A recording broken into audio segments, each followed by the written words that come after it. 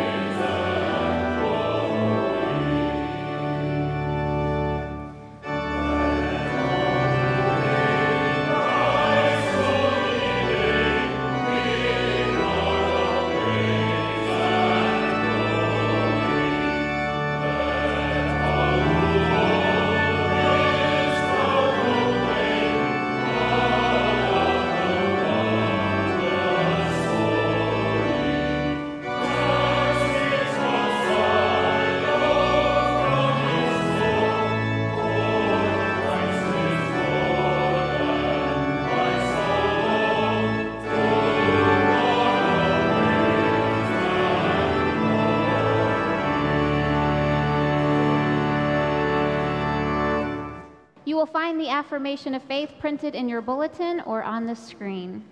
And so let us join together in professing the story of God's love as contained in the scriptures of the Old and New Testaments. I believe in God the Father Almighty, maker of heaven and earth, and in Jesus Christ, his only Son, our Lord, who was conceived by the Holy Spirit, born of the Virgin Mary, suffered under Pontius Pilate, was crucified, dead, and buried. The third day he rose from the dead. He ascended into heaven and sitteth at the right hand of God the Father Almighty. From thence he shall come to judge the quick and the dead. I believe in the Holy Spirit, the Holy Catholic Church, the communion of saints, the forgiveness of sins, the resurrection of the body, and the life everlasting. Amen. You may be seated.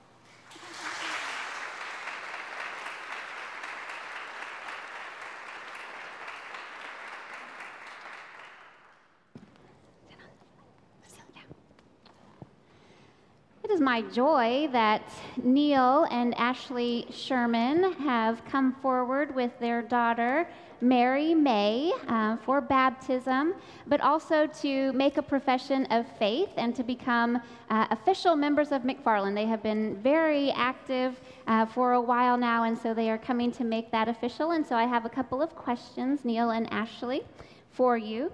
As members of Christ Universal Church, will you be loyal to the United Methodist Church and do all in your power to strengthen its ministries? I will. And as members of McFarland, will you be loyal to God and will you faithfully participate in its ministries by your prayers, your presence, your gifts, your service, and your witness?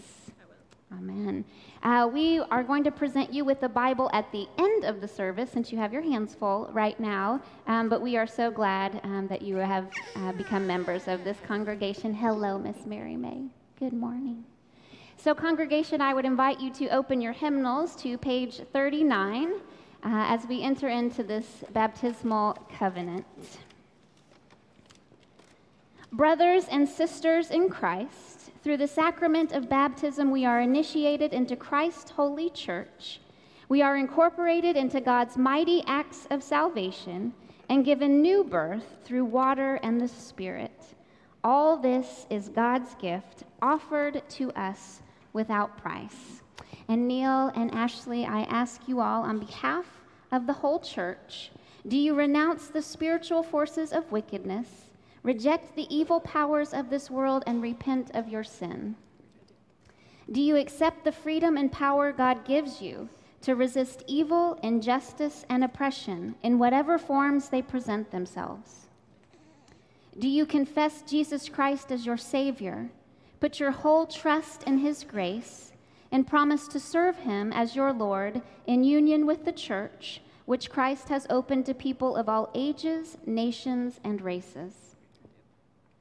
Will you nurture Mary May in Christ's holy church, that by your teaching and example she may be guided to accept God's grace for herself, to profess her faith openly, and to lead a Christian life? And do you, as Christ's body, the church, reaffirm both your rejection of sin and your commitment to Christ? We do. Will you nurture one another in the Christian faith and life, and include Mary May now before you in your care?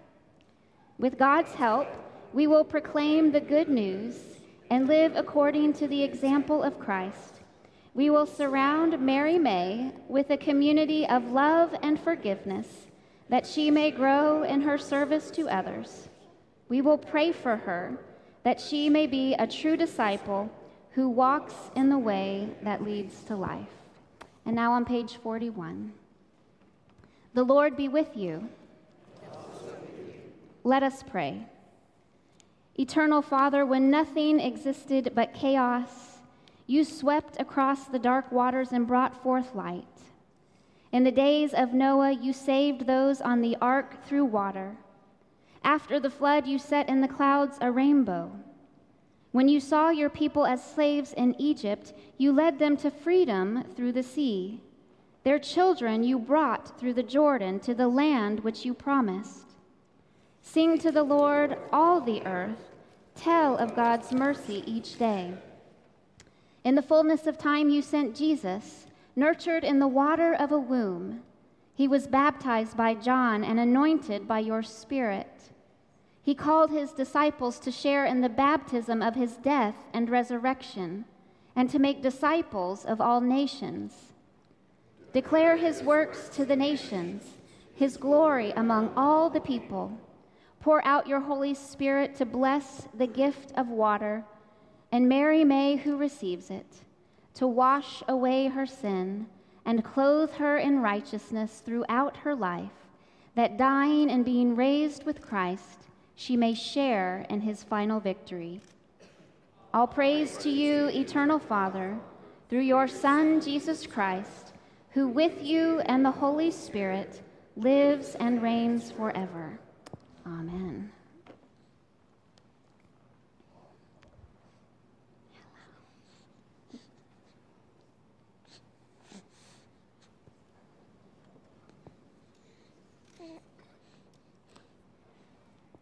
Mary May, I baptize you in the name of the Father and of the Son and of the Holy Spirit. And I'll invite you all to lay hands on. Mary May the Holy Spirit work within you, that being born of water and the Spirit, you may be a faithful disciple of Jesus Christ. And may you always hear God say to you, Mary May, you are my beloved child, with whom I am so pleased. Amen. Congregation, let's sing to Mary May this morning.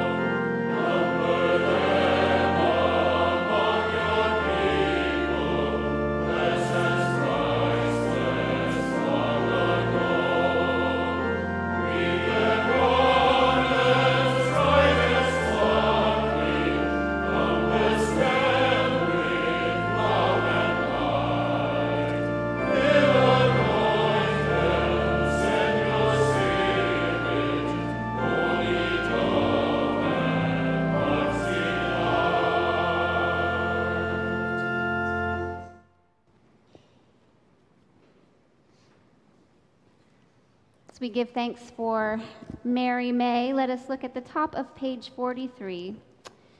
Now it is our joy to welcome our new sister in Christ. Through baptism, you are incorporated by the Holy Spirit into God's new creation and made to share in Christ's royal priesthood. We are all one in Christ Jesus. With joy and thanksgiving, we welcome you as a member of the family of Christ. Let us pray together. Oh, holy God, we give you thanks for Mary May and her life and the fact that she is your daughter. And this is her church. And so, God, we give you thanks for this opportunity to walk with her as she begins this lifelong journey with you. And God, we pray for Neil and for Ashley and for the whole family as they surround her with love and with care. And God, we are just reminded that you love us from the beginning, that you know us and you love us in the womb, and you love us and you call us from before the moment of our first breath. You love us when we first see the light of day. And you love us in our growing, and you hold us as we take our first steps.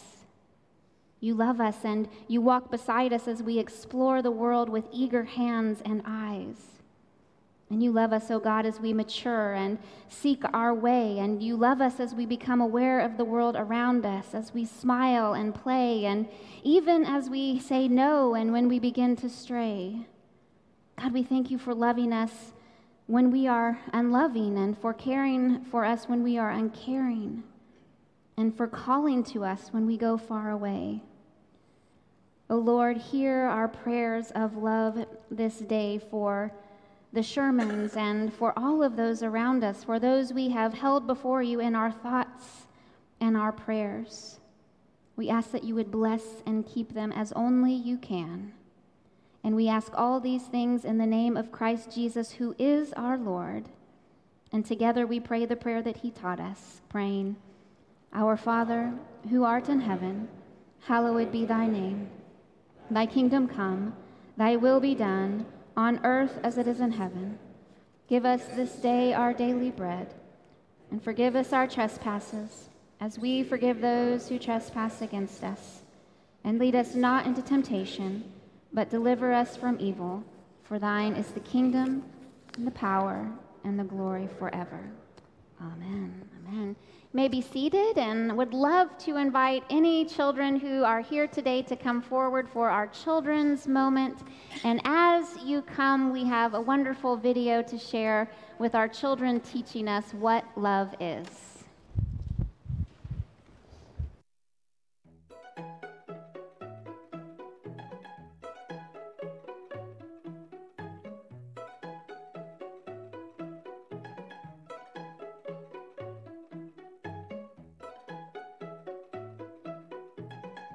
when they do something wrong or something that you really don't like. Maybe when they've done something hurtful to you and it's hard to forgive them. If they're being rude or if they're not really being nice at all. When I'm in fights with my siblings. Like when you're upset or sad. When they're disrespectful and being mean. Me and a friend of mine, we kind of disagree on stuff, and we're just like, we just need to take a little minutes away from each other like that. So I usually just go somewhere quiet and just close the door and just take like maybe 20 minutes or so to just take deep breaths and say, Lincoln, you're not this mean. You can just zen out, just go talk to him, make it even. Well, I just find ways to love them. I try to just get over of the rudeness and think of it as happiness. When we're in fights, it's kind of like really hard because it's just really hard to be nice to them. Usually, the right thing to do is just to say sorry, even if you're the one who's right. Well, good morning to the children here, to the children online, and to all of you children at heart, and especially to Mary May, her first children's message. I want you this morning to meet Barney. Barney was my teddy bear growing up. I loved, and actually I still do, love Barney. Barney went everywhere with me. He was not only my companion, but I took care of him. He would sleep next to me at night, and I would always make sure to keep track of him. As a matter of fact, my parents tell a story about when I was 3 or 4 years old. We were on a family vacation in California, and Barney got left behind at the restaurant we had breakfast at. Now, this is way before cell phones. So we had to go out of our way and go back and get Barney because there was no way that I was going to leave Barney. I loved Barney and still do so much. And thinking about how much I loved Barney, I think about some stories in the Bible. I think about stories where Jesus talks about and shows us how to love other people. I think about those passages of Scripture that talk about loving people. I think about some of the things I've learned watching the video that some of you were on, telling me about what it means to love and how to love in difficult times. And I am reminded that we are called to love, we're called to protect, we're called to care for each other. We're called to even be nice and to love those people who maybe we don't always like, because let's face it, sometimes in our lives there's people we just don't like very much. But I want you to think this week about how God calls each and every one of us to love, just like you. Do you all have teddy bears? Do you all have a special stuffy or a teddy bear or a doll or something? 1 million of them? Yes. Oh, just think about how much you love your teddy bear and how much God is calling you to love people that you come into contact with every day, just like you love them. Okay? Can we do that this week? Or anything. Yes. Stuff. Let's pray. I love it. Thank you, God, for this day. And thank you, Lord, for all of the ways that you teach us how to love, to care for each other. Help us, God, to do it even when it's really, really difficult. And watch over us and help us to be loving, caring people in everybody that we come in contact with this week. In Christ's name, amen. Thanks, you guys, for coming up here this morning. You can go back and sit with your families. Please stand and join us in singing hymn 408, The Gift of Love, 408. Oh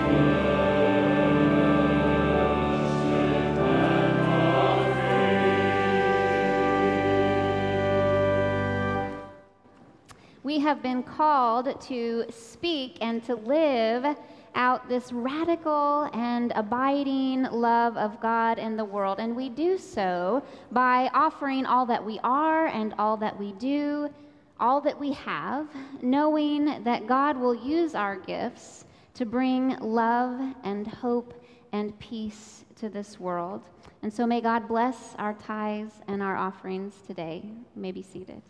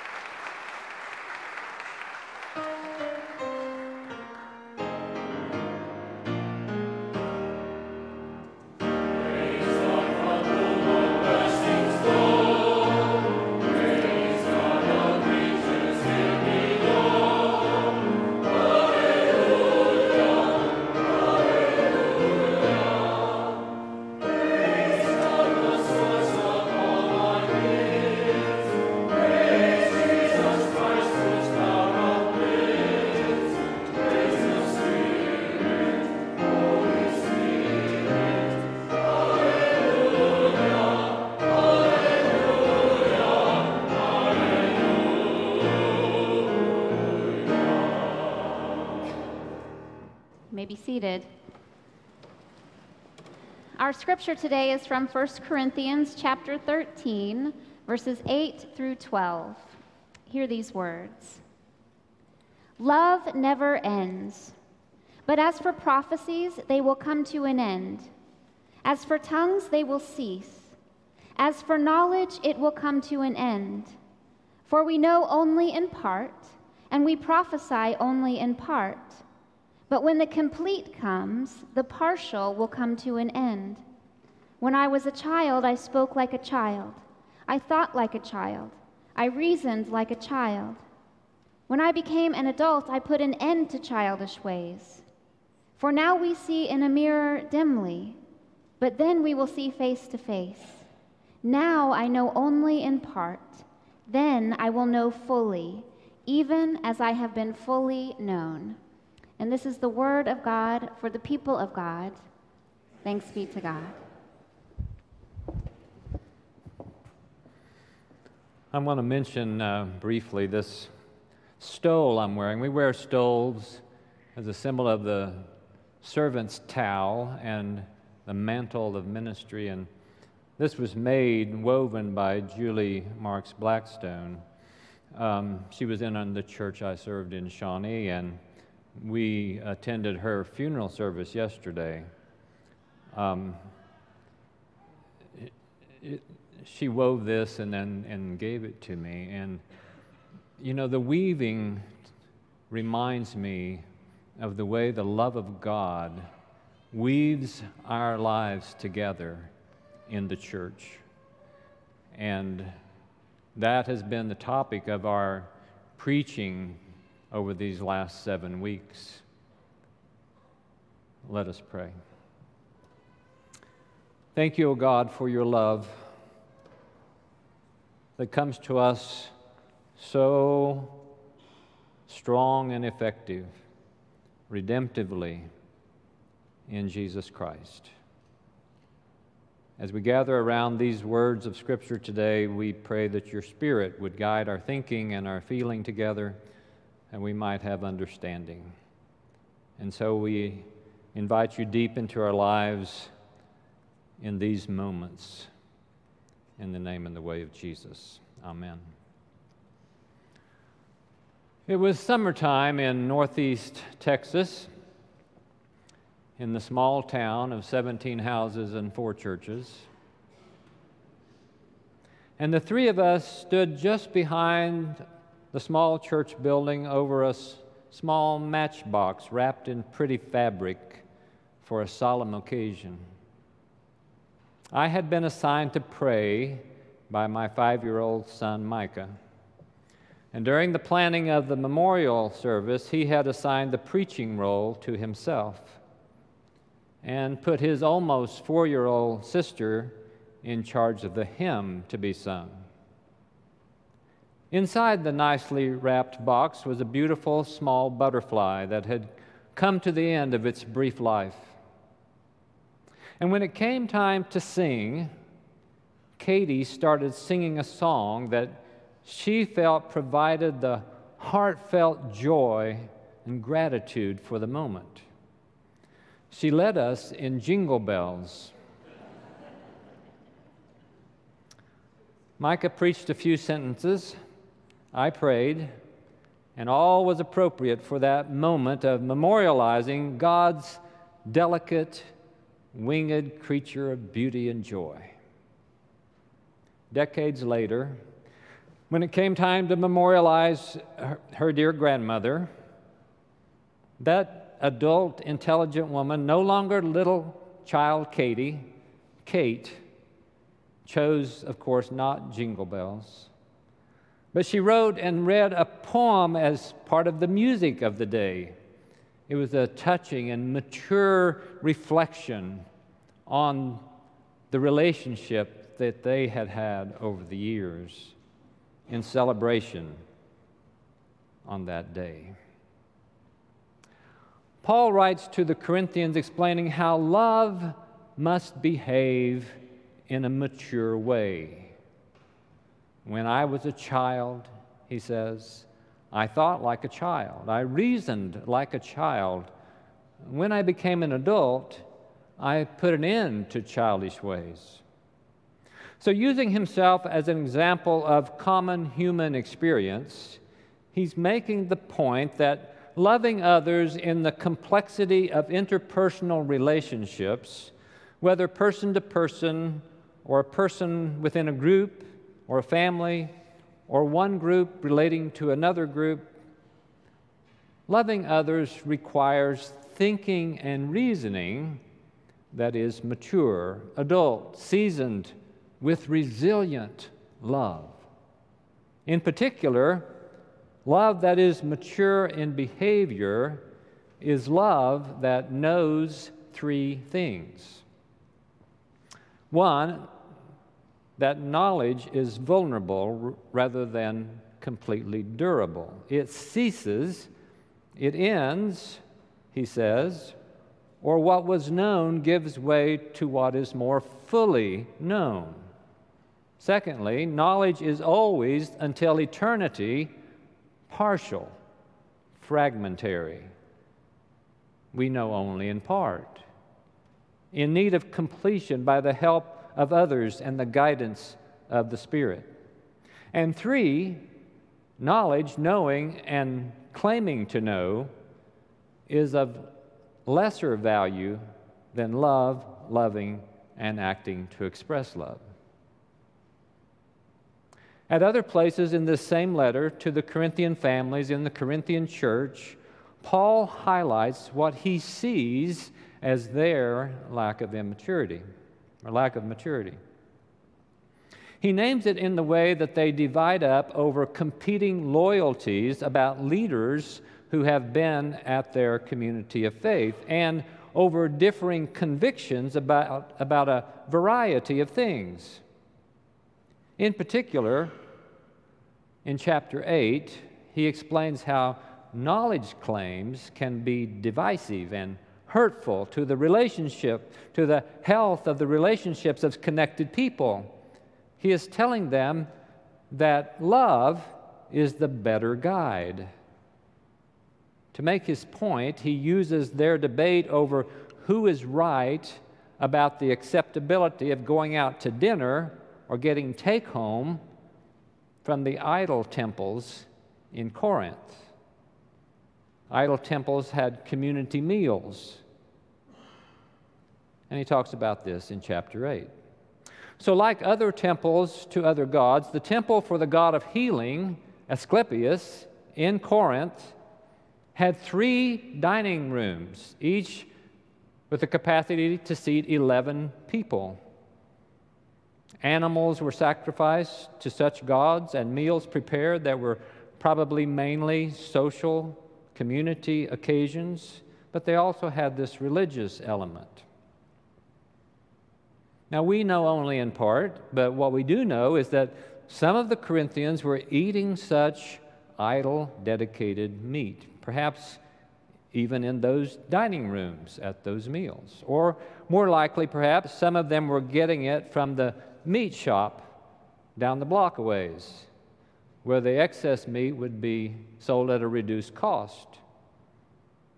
The debated convictions were complex, dealing with levels of conscientiousness and liberty, caution and freedom, related on one side and on the other to their different backgrounds and experiences. The Jewish Christian influence would abhor any idol connectedness at all, while Gentile converts may not have had the same tradition. On the other hand, Gentiles might recall shameful experiences when they had, before their conversion, gone to idol festivals and those meals, and perhaps had even taken advantage of prostitutes that were part of those festivals. Another issue that's addressed in this letter. And so, they would be even more repulsively against that tainted mutton than their Jewish Christian counterparts who may have not had that experience. So let's imagine 2 of these Corinthians in their version of a church fellowship hall, covered dish dinner, all the dishes there, olives and pita bread and tabbouleh. We are in the Mediterranean world, after all. Goat cheese. It's all set out on the table, like we do when we have Sunday school dinners. And two guys are in line, and one says, "Hey, Aristobulus, try this meat I smoked. I got a great deal. It came from the temple to Asclepius. That's some really high-dollar meat. And it's so tender." "Athanasius, you fool, get that dirty stuff out of here. I'm not surprised at you. You think like Paul. You think those idols are nothing, but I don't like it." Well, that reflects what Paul says in the letter. I don't know about those two guys. That's not in the letter. He's saying this is sacrilege. And so some reason one way, saying we know idols are not real gods, and so you can eat this meat, it's not really polluted. And others were offended when they found that meat showed up, let's say, at a church dinner. To try to solve that complicated problem, Paul begins not with the problem itself, but addressing how they think and feel about what they know, claim to know, and how they feel about and relate to each other. Actually, he says, stop focusing on what you know as the leading way to solve this. Turn your energy to loving each other by practicing deference. I imagine Paul kind of shaking his head as he's writing this letter because he's heard about this issue, and he says, quote, "We know that all of us possess knowledge, but knowledge puffs up while love builds up." Then he goes on, "Anyone who claims to know something does not yet have the necessary knowledge." He is saying that although everyone knows something, no one person or faction knows everything. That is what children claim.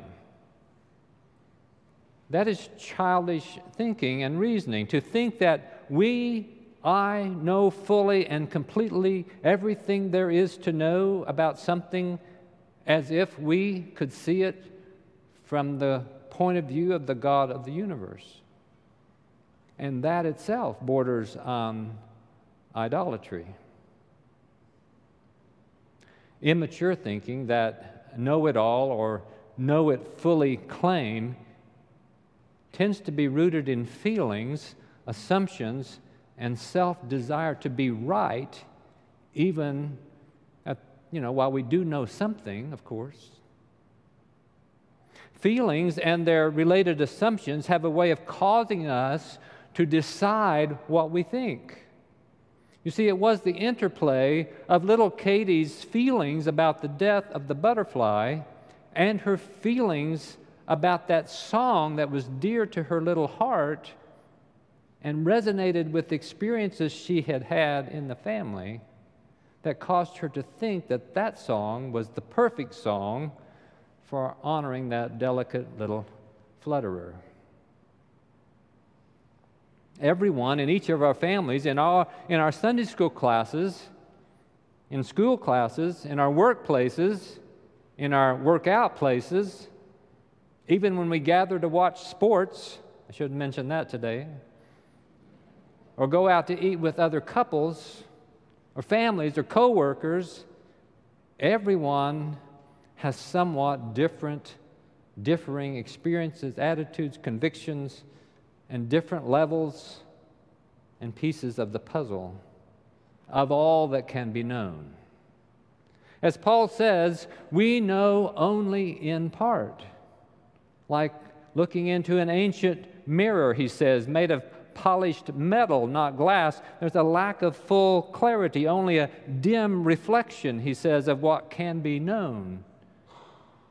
We each have a piece of the puzzle. Each knows something that if we lovingly share and piece it together, moves us closer to solving whatever cloudy riddle or enigmatic contentiousness there is among both us and the people in our circles of people. We are mature when we admit we know only in part. We are mature when we defer to each other, leading with love, then pursuing knowledge as time unfolds and what is known becomes more clear by concerted effort. In the meantime, love before knowledge means that one person curbs their freedom while the other person expands their awareness. That's what Paul's talking about in 1 Corinthians 8. Mature thinking reserves judgment and opens itself to learning from others who also have a piece of what can be known. Mature persons think clearly, they face the facts, and separate default feelings, assumptions, and presuppositions from conscious effort to learn and to know more of the reality and truth. They don't dismiss all that, but they are able to distinguish what is what. Juvenile-like thinking tends to be under the control of default feelings of either, on the one hand, disgust or delight, depending on what you think about the particular topic at hand. A few years ago, I read a book called, and the word's kind of hard to pronounce, The Juvenilization of American Christianity by Thomas Bergler. He contends that over the last 50 years or so, the church has regressed in some ways toward immaturity characterized by widespread spiritual immaturity, consumerism, self-centeredness popularizing a feel-good faith with too little theological literacy. He defines juvenilization as, quote, the process by which the religious beliefs, practices, and developmental characteristics of adolescence became accepted as appropriate for Christians of all ages, resulting in what he calls a Christianized version of adolescent narcissism. Ouch. That really is a severe pinch to the degree that it's true. And that of course, also is debated. Some degree of such juvenilization is what Paul is critiquing. Knowledge governed by what each of us most wants to be true and thinking we know all there is to know about some question or contention, meaning, of course, that we think others don't know, that's that kind of thinking. Therefore, we divide up and work against each other rather than maturely cooperate for the greater goal. Whether that's in our family, the greater goal of family health and unity, etc., or in the church. In the case of the church, the greater goal, of course, is the mission of God, to make disciples of Jesus Christ for the transformation of the world. As we say, changing lives that change the world. And the greater value of love, which he says is the greatest. The same dynamics play out at home. It plays out when we're working with others and even in conversations about politics or business. So how do you solve a complex problem or issue in a way that puts love in the lead and places knowledge as the necessary but secondary assistant? Well, first, we need to recognize that there are two kinds of problems. Many of you would know this kind of language. There are clock problems and cloud problems. In his book, The Way Out of Polarization, Peter Coleman borrows that distinction from philosopher Karl Popper. So like a clock or a mechanical device, clock problems are regular, orderly, and therefore predictable and predictably fixed, solved with that particular limited specific knowledge of how a clock works. Clouds, by contrast, are irregular, disorderly, and therefore unpredictable.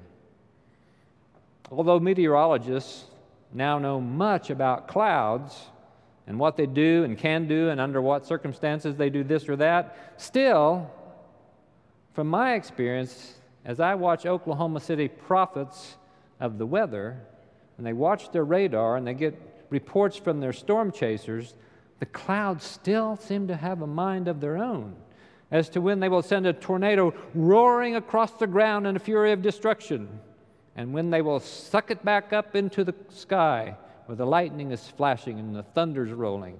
They are not fully predictable. We still know only in part. Machines are clock problems. People and our relationships, families, churches, organizations, societies, states, even nations, even though we know much about human dynamics and psychology and sociology, they are cloud problems, feeling-based. Knowledge-claiming humans tend to get wrapped up into some wickedly complicated and seemingly intractable problems, churning cloud problems. Current political and cultural debates fueled by competing knowledge claims and adversarial passions and feelings easily spin churches and our body politic into wickedly complex, polarizing storms that cause some to run for shelter and others to enter the chase to win. You could observe that children tend to run for cover or run into the conflict. But we who are mature, we lead with love. We stay engaged, and we refuse to demonize or demean the other person. Peter Coleman outlines a way to resolve cloud problems. What he offers, I think, can be used in small groups and families and organizations and even political arenas. Very close to what the Apostle Paul advocates, I think, in saying that we must maturely admit we only know part of what there is to know. Coleman contends that first we need to change our mindset of how such hard problems, divisions are solved. Change our theory of change, he says. Whether it's chronic friction between spouses or decades of debate among caucuses or parties or factions, we need to think different, he says. Seek to understand and address the many forces in the past and in the present, in that context, that are giving rise to this cloud problem. Put an end to childlike claims of knowing everything, and let the Spirit of grace and wisdom help develop the ability to understand the nature of the context that gives rise to such persistent kinds of trouble. Let the Spirit increase our capacity to work with the flow of forces, with the voices of other persons, and with the findings of fresh knowledge, because working with rather than working against, even when we disagree on what we think we know, working with builds up love that is constructive and can help us work toward understanding and even agreement or cooperation. We must honor the reality that there is wisdom in the conversation among us, that there is what Coleman calls, and the Apostle Paul affirms, collective agency. Collectively taking responsibility together and taking action, emphasizing that we need each other to know and to know what to do, because each of us has only partial, piecemeal knowledge. Paul says we know only in part. Together we learn more and better, especially remembering that only God has the eagle's eye view of the whole thing. We must keep learning to listen deeply, dialogue lovingly, and stay in the conversation resiliently. See last week's sermon on forgiveness and resilience. That is the way of the Christ-like love that bears all things, believes all things, hopes all things, endures all things, the love that never ends, as Paul says so clearly. The love that refuses to harm, refuses to leave, and resolves to work it out. Love is a champion of the grand middle way, of the preservation of covenant and of the value of unity. Love is forgiveness repeatedly renewed. Love mounts up with wings like eagles to see more of the larger context and the longer view. When Paul soars on the wings of poetic and rhetorical excellence, writing this famous chapter on love, when he champions love above knowledge in chapter 8 and love beyond even faith and hope in this chapter, Paul is rising up to say that those who can live compatibly together, knowing that each of us knows only in part, are those who dare to hold relationships together, dare to love first and be right secondly, and dare to live together with differences while sharing the essentials of faith and hope. Such persons are convinced absolutely and always that while faith and hope are essential, love is the greatest. Knowledge makes us proud, he says. Love makes us humble. Knowledge claims can drive us asunder. Claiming love can cause us to flourish and thrive despite any fire and thunder. So to let Paul have the last word. Now faith, hope, and love remain. These three, and the greatest of these is love. Let us pray. We are grateful that in whatever unloveliness we have done or been or feel, that your love is greater, O God. And we pray that we might live this love, that we might speak this love, that we might behave this love for our lives and for the world. In the name and the way of Jesus, amen. Friends, sisters, and brothers in the faith, we have a story. We have a message. And it's this message in Jesus Christ, crucified, risen, that the love of God is here for the world. There are nations out there, there's a world out there that needs to know this way. They need to see a church and a people and families who exhibit and behave and demonstrate and give witness to the power of this love that believes and bears and hopes and endures and never fails. That is our witness. We've a story to tell to the nations. Would you stand to sing number 569 and let God call you wherever God wants to call you. If we can help you answer questions or just talk about things, be a disciple, call us. Call me. Let's talk.